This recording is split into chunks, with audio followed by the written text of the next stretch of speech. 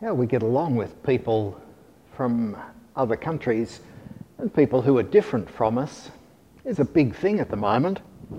I'd like to read to you a story called God's Dream by Archbishop Desmond Tutu, who has a lovely way of putting some complicated issues.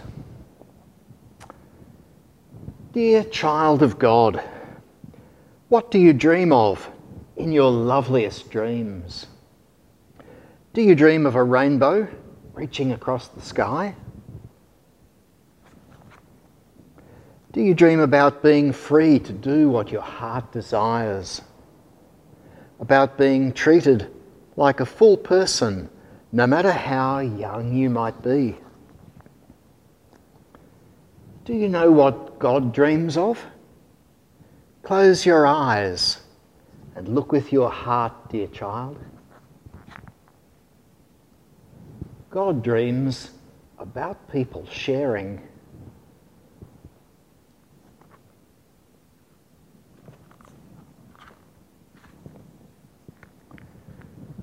God dreams about people caring.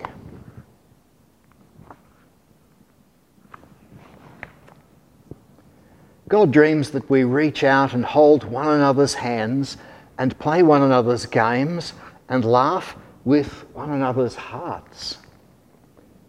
But God does not force us to be friends or to love one another. Dear child of God, it does happen that we get angry and hurt one another. Then we feel sad and we are very alone.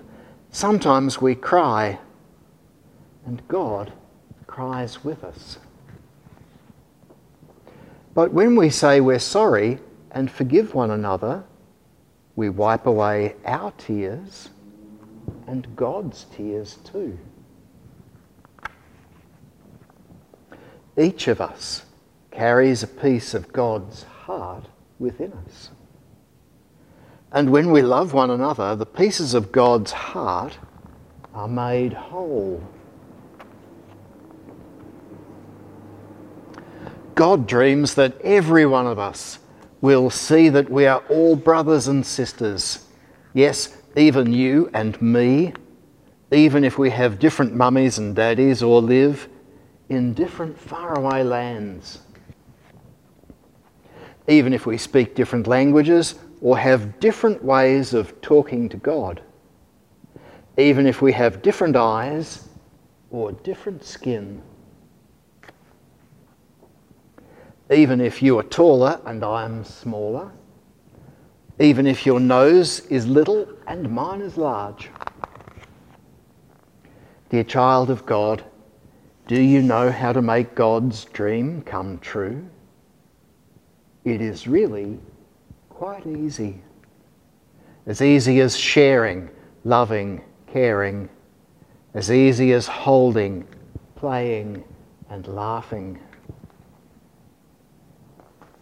As easy as knowing we are one big family because we are all God's children. Will you help God's dream come true? Let me tell you a secret. God smiles like a rainbow when you do.